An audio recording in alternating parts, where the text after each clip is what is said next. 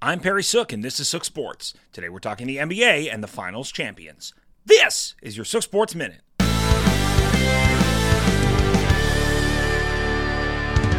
A likable dynasty. Well, I called it last month, but more importantly, Steph Curry followed through on his post-elimination promise from last year.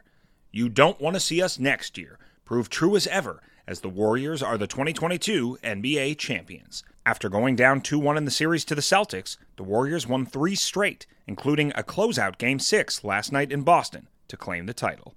Despite his anomaly of a game on Monday, Steph Curry dominated the rest of the series and was rewarded with his first ever Finals MVP. Golden State has now won 4 of the last 8 and bounced back from the worst record in the NBA just 2 seasons ago. While the NBA continues to change, this team in all of its forms remains consistent, led by the chef. In a time of dynasty hate, I think Golden State gets a pass, and personally would like to give their flowers to Steph Curry and the NBA champion Warriors. This is your Sook Sports Minute.